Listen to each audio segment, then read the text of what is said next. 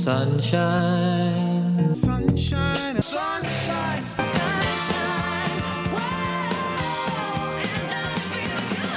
Hey. Shining a light on Illinois state government. Good day, good morning.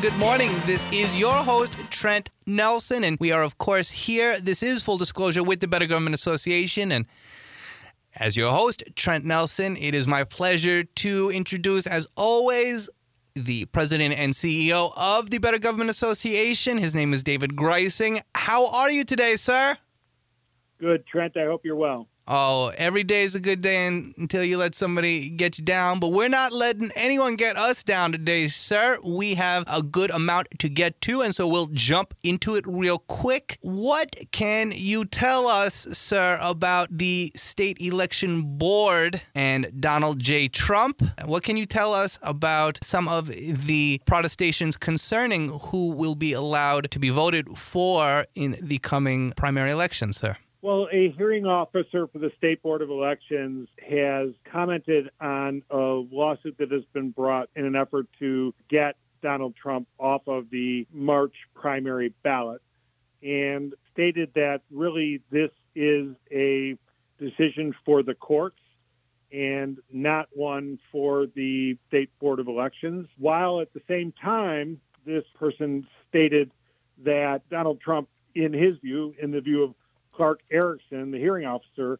a former Republican Kankakee County judge, he stated that Donald Trump, in Mr. Erickson's view, did in fact engage in an insurrection and likely should not be eligible for the March ballot, but nevertheless stated that's really not a matter for the Board of Elections to decide, but a matter for the courts to decide.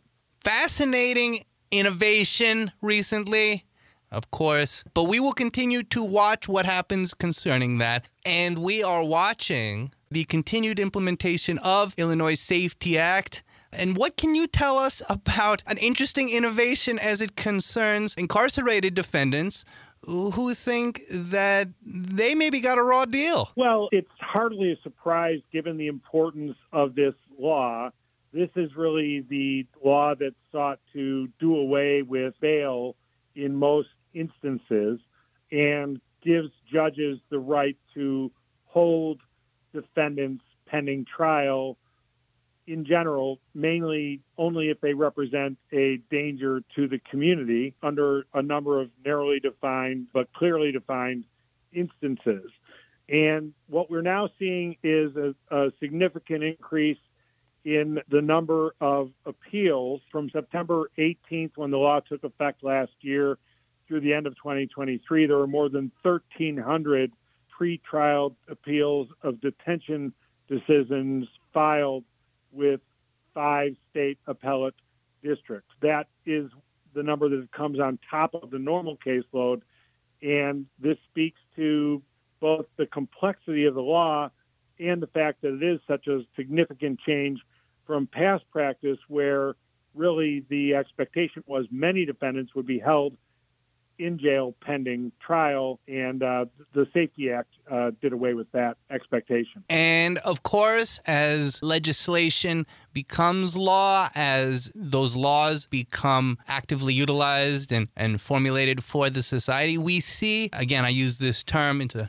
wonderfully flexible term, we see innovations that we may have expected, those we may not have expected, and of course there are always going to be people who think that maybe if they had gotten arrested a little bit later, things would be a little bit different right now. Sir, before we take our commercial break... Hey, Trent. Yes. Trent, I think there might be something of interest in kind of the geographic origin of these appeals. What we're seeing is downstate, and let's not forget that state attorneys across the state, many of them, and especially downstate, joined a lawsuit to contest the legality of the Safety Act. Of and course. Ultimately, the courts ruled in favor of the constitutionality of the law. We're seeing the preponderance of these appeals are coming from the downstate districts, 438 in the district that includes Peoria and Rockford, 394 from the district that includes Champaign-Urbana and Southern Illinois, whereas Cook County is the origin point of only 161 of these appeals. So there seems to be a big difference in, depending on where you live, kind of where you stand on this issue. That is an absolutely remarkably interesting observation. We could draw conclusions as to perhaps why this is, but we will leave that to the brilliant minds such as yourself. Thank you for that, as always, President Greising. But before we get to our commercial break, we need to speak also concerning the State Board of Education and some funding that they're seeking. What can you tell us about the money that is being requested for what we might call newcomers? Well, that's in fact what the State Board of Education calls people. Newcomers are people who have not previously been in the district, who have a very short time of residence in the state of Illinois. And the money that they are requesting for the coming budget, $35 million, would be made available for expenses like hiring bilingual teachers and paraprofessionals, buying materials for students that are written in languages other than English, providing before and after school programs, providing other supports for children and their families.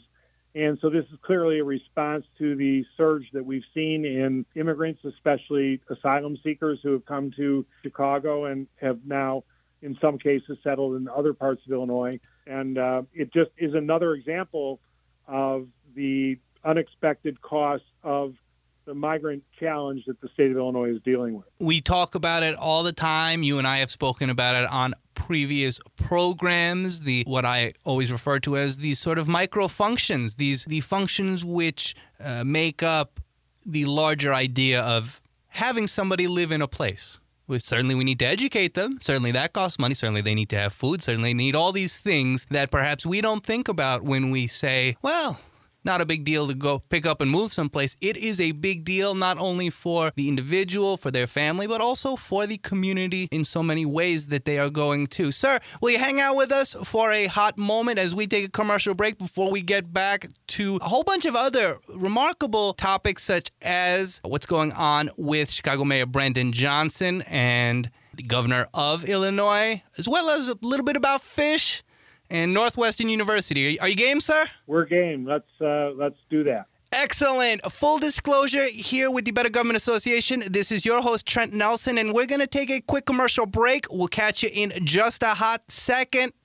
Shining a light on Illinois state government. This is, of course, full disclosure with the Better Government Association, and this is your host, Trent Nelson. We had a wonderful discussion thus far with the president and CEO of the Better Government Association, David Greising, concerning the election board for Illinois, talking about the former president's eligibility to be on the Illinois March 30 primary ballot. We spoke about appeals concerning pretrial detention, which, of course, has much to do with the new Safety Act implementation. And President Greising gave us some wonderful insight as to the geographical anomalies which one might draw conclusions from as it concerns who's locked up and where they're locked up in. We also spoke about the State Board of Education seeking some $35 million for what they call newcomers. We might call them new neighbors in the state of Illinois. But, sir, we've got to keep it boogieing, keep it moving. We speak about Chicago Mayor Brandon Johnson as it relates to migrants and immigrants and the migrant shelter, which Governor Pritzker had to put the kibosh on. As we noted, it was, if I remember properly, to be built on an area where smelting had previously been undertaken, which had led to some chemical pollution,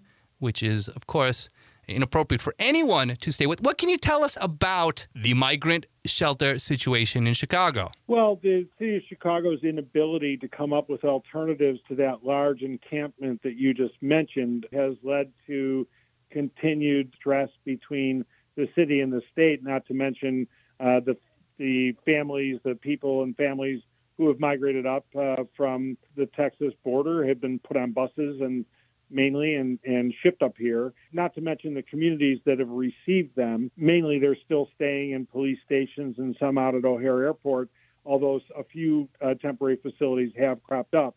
What we're seeing now is that Mayor Johnson last week kind of tried to shift responsibility for housing these people and said, we tried this one spot, it didn't work out, and we're waiting for the state to come up with alternatives. And Governor Pritzker immediately responded and said, well, wait a minute. I mean, we've already invested a significant amount of money in Chicago in order to prepare this.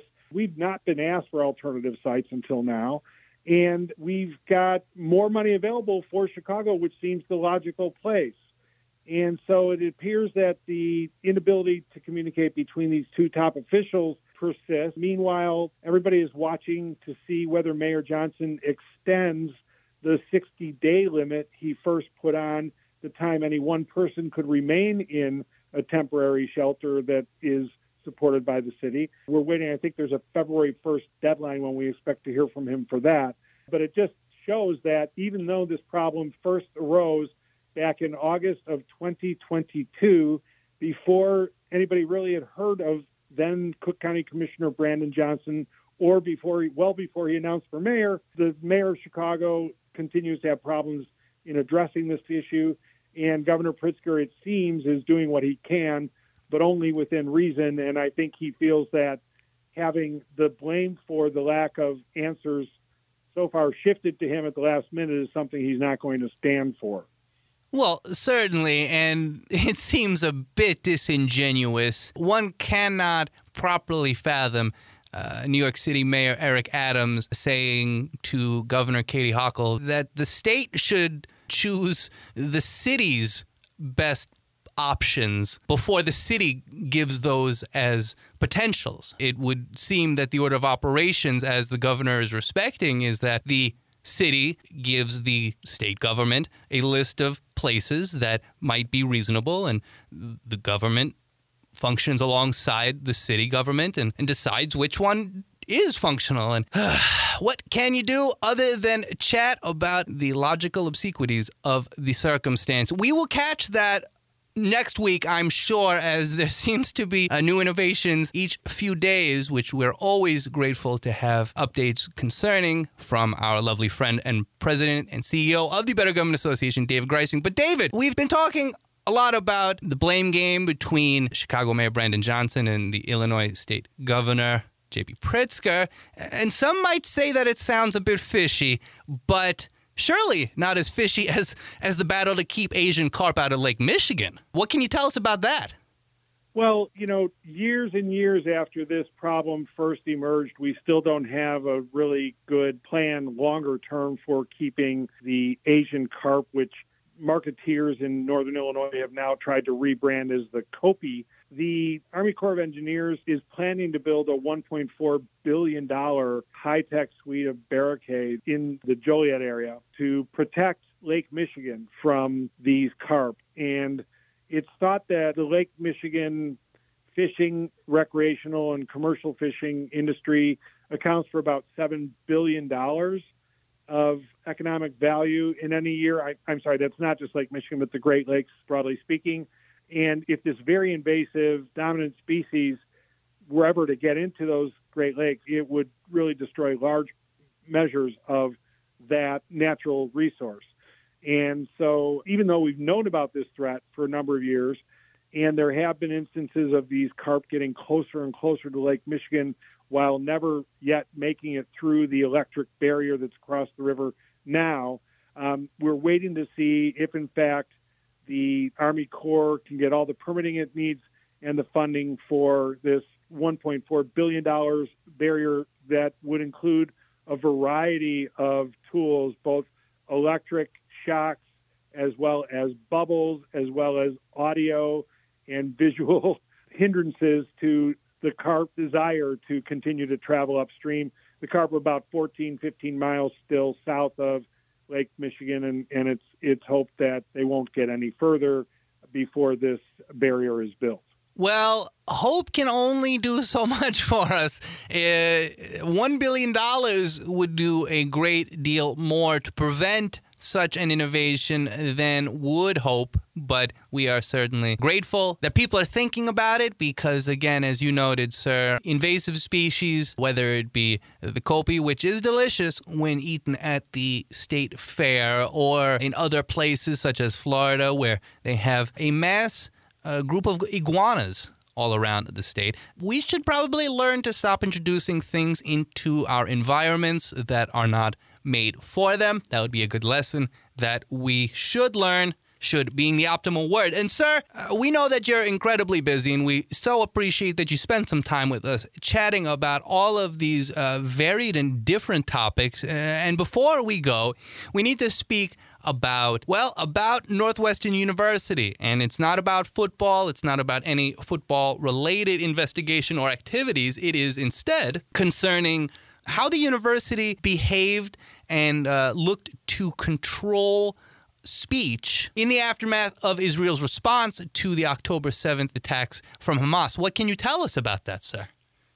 Well, there's a group based in Virginia called Campus Reform. It's a conservative watchdog group that, by their own definition, exposes liberal bias and abuse on the nation's college campuses. And as part of a nationwide effort to track and, I guess, from their perspective, shame universities across the country over their handling of the contentious issue of Gaza in the aftermath of the October 7th terrorist attacks on Israel, they're finding anti-Semitic speech in a number of places, and Northwestern University is now one of the schools that has been accused of anti-Semitic behavior in their willingness to allow pro-Palestinian groups to demonstrate on campus and their unwillingness to crack down on that kind of free speech. Northwestern now is, due to the Campus Reform Group having filed a complaint against the university, now one of more than a dozen universities across the country that are dealing with Department of Education investigations into their handling of these problems. We've seen a crackdown on discourse at speech. We've seen presidents of Harvard and Penn lose their jobs over their inability to handle testimony in front of Congress, not to mention some other related issues related to this very difficult college campus free speech issue. And so Northwestern now is answering questions from the Department of Education about the way it has handled this. Northwestern defends itself, says that it has put up a task force to try to figure out how to deal with these issues, has said that it has, I think, more than 1,000 people who identify themselves as Jewish on board, on campus, more than 1,000 undergrads, I should say, and 1,200 undergrads, 1,000 graduate students. So they're seeming to be responding, but nevertheless, there is a Department of investigation, and we'll only find out over time whether, in fact, Northwestern has failed in some way to protect the free speech rights of students on both sides of this issue.